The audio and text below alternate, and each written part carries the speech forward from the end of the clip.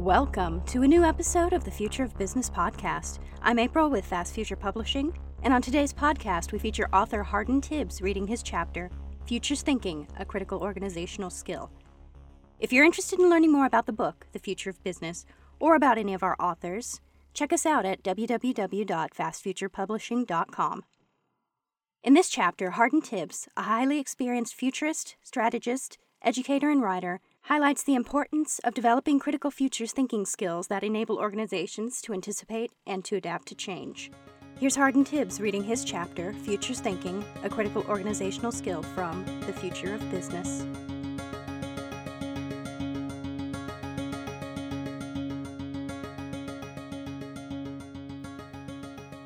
This podcast is a recording of the chapter that begins on page 516 of the book The Future of Business. The chapter is titled Futures Thinking, A Critical Organizational Skill, written and recorded by Hardin Tibbs. Introduction. What do organizations need from the skill of futures thinking? Do they need knowledge of the future as such, or do they just need to know when and how to adapt to possible future change? This chapter looks at the general concept of futures thinking and at the way its key principles can be derived from the tension between the limits to our knowledge of the future and the requirement that every organization must adapt to change if it is to survive.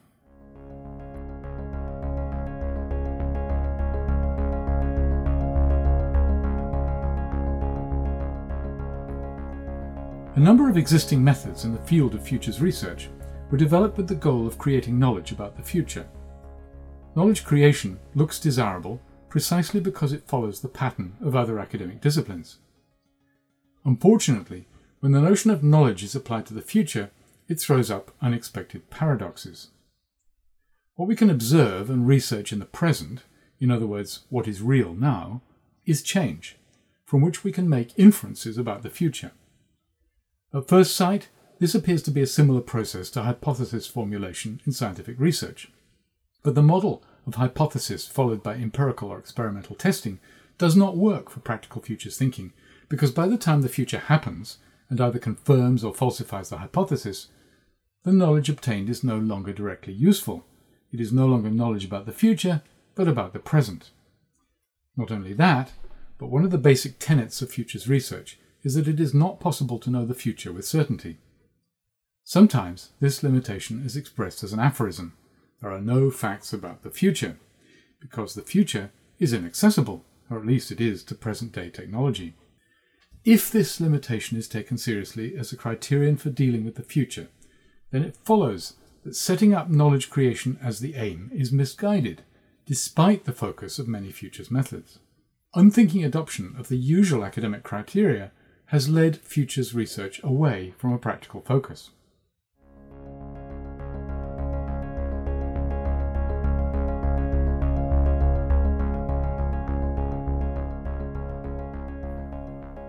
It is often asserted that what makes the hard sciences useful is that they can make predictions, much as Newtonian physics is able to predict eclipses. But these are all in-principle predictions about carefully isolated subsystems of reality, with simplifying assumptions made about other aspects of reality, mainly that nothing unexpected will intrude from the larger system. Predicting the actual future implies being able to know the future of reality as a whole, as an open-ended system, without any convenient simplifying assumptions, and no field of science is able to do this. The same limitation applies to prediction technologies, for example, ones based on big data.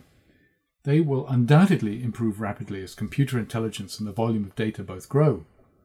Increasingly accurate predictions will be possible in operational situations where the behavior of the system is statistically well known and simplifying assumptions about extraneous variables can be made safely.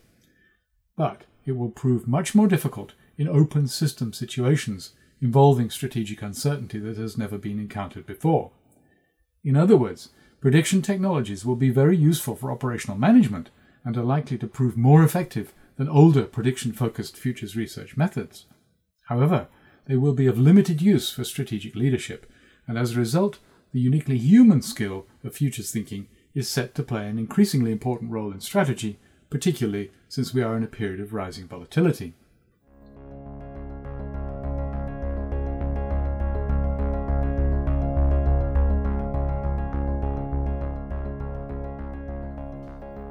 For all the above reasons, futures thinking does not aim for objective knowledge about the future, but takes the adaptive needs of organizations as its focus. To see how this is different, consider an ecological analogy. The organization is like an organism that occupies a particular environmental niche to which it is well adapted. Its routine activity in this niche corresponds to operational management, but if the environment itself changes, the organism will have to adapt and evolve in order to survive. For the organization, this deeper change corresponds to an external challenge that demands strategic rethinking. By analogy, therefore, the aim of futures thinking should be to provide the organization with a means to scan its strategic environment for signals of significant change, ideally as weak early signals that foreshadow loss of fit with a future strategic environment, and if these are found, to prompt a process of adaptive change in response.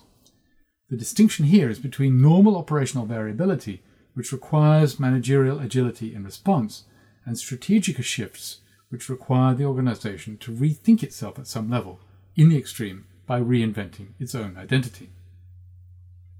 3 principles emerge from this. The first is that the research focus must be on what is changing in the present and on insight into the dynamic system structure that is being observed.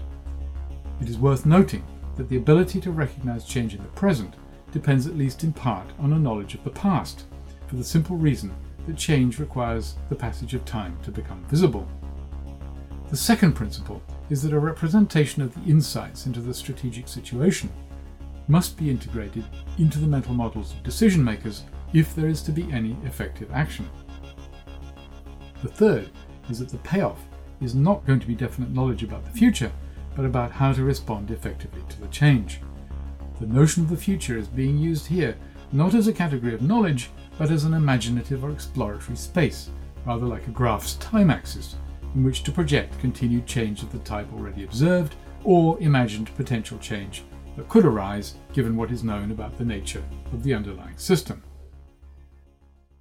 Because the first principle involves facing the present as an open strategic system, this means the present situation will never be known with certainty or in its entirety, not only within the research budget of any real organization, but not even in principle. It is the immense complexity of the real world and its freedom to develop in unexpected ways that makes this an impossibility. For this reason, much of the research will be indirect and will focus on understanding the perceptions, perspectives, and mental models of a diversity of knowledgeable industry participants and observers. Fortunately, this can yield very useful insights into the structure of the strategic situation.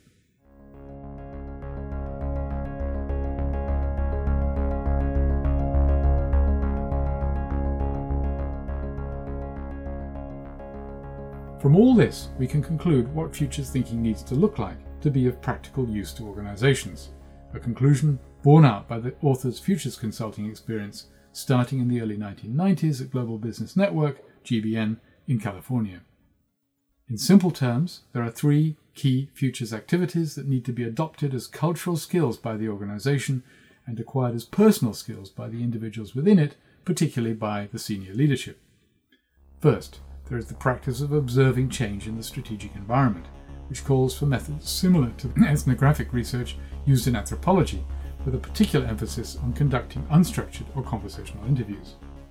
Second is the practice of sense-making to interpret the change and derive implications about the future. This ensures that management's action frame and mental models of the present and future are kept up to date. Third is the creation of adaptive and advantage-seeking responses, which is an activity very similar to design thinking, in other words, seeking integrated solutions to multiple simultaneous strategic and goal-related criteria. These 3 activities are not a futures research method as such, because the second activity itself will typically make use of a futures method in the narrow sense, for example, scenario development. Rather, these 3 are the methodology, using the term in its strict sense, of futures thinking, seen as a vital cultural praxis every organization needs for its survival.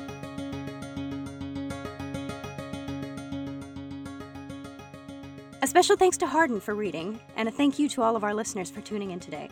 If you do like the podcast, do us a favor and go into iTunes and Stitcher Radio, however you listen to this podcast, and give us a rating or a review. We'd really appreciate it. if you have any specific feedback, you can always send it to me at april@fastfuturepublishing.com. And to pick up a copy of The Future of Business, or to learn more about us, visit us at www.fastfuturepublishing.com. Until next time, I'm your host, April Corey, and I'll talk to y'all later.